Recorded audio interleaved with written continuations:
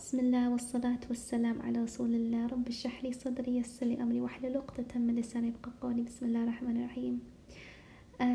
One more act that I would like to tell you about is an amazing act.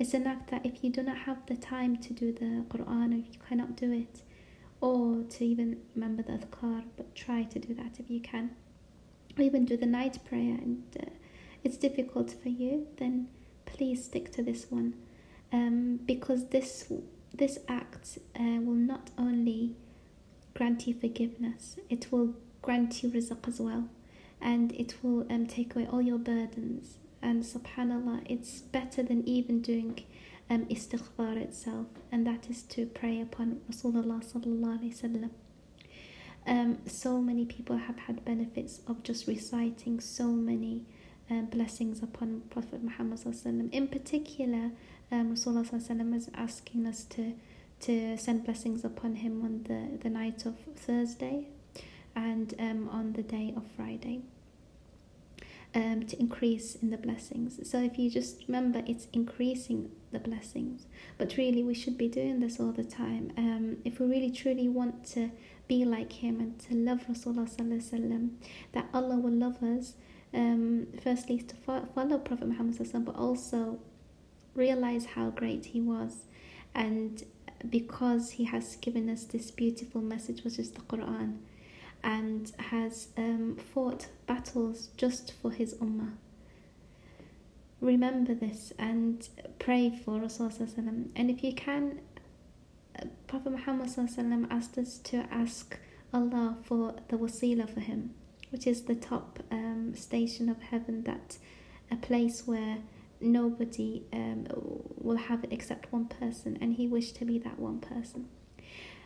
So inshallah we will ask him for an wasila, and just do simple salawat like Allahumma salli wa sallam ala Sayyidina Muhammad wa ala alihi wa sahbihi, simple one like that, and keep repeating it as much as you can. Some people have done so many salawats every day, like some do 1,000, some do 2,000, some people do 10,000, and the benefits are amazing, to the point where some people have seen the Prophet Muhammad in their dream. I cannot emphasize the importance of doing this if you really, really want to be close to Allah Ta'ala, and really, really want all of your deeds to be forgiven. It's really by expressing your love for Rasulullah and by praying for him. So if you can do this act, just fill your time with it, enjoy it. You will really feel something in your heart, and the fruit of faith maybe,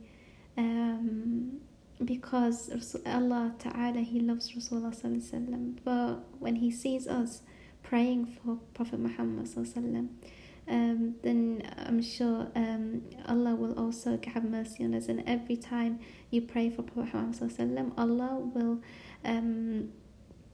will pray on you 10 times. Subhanallah.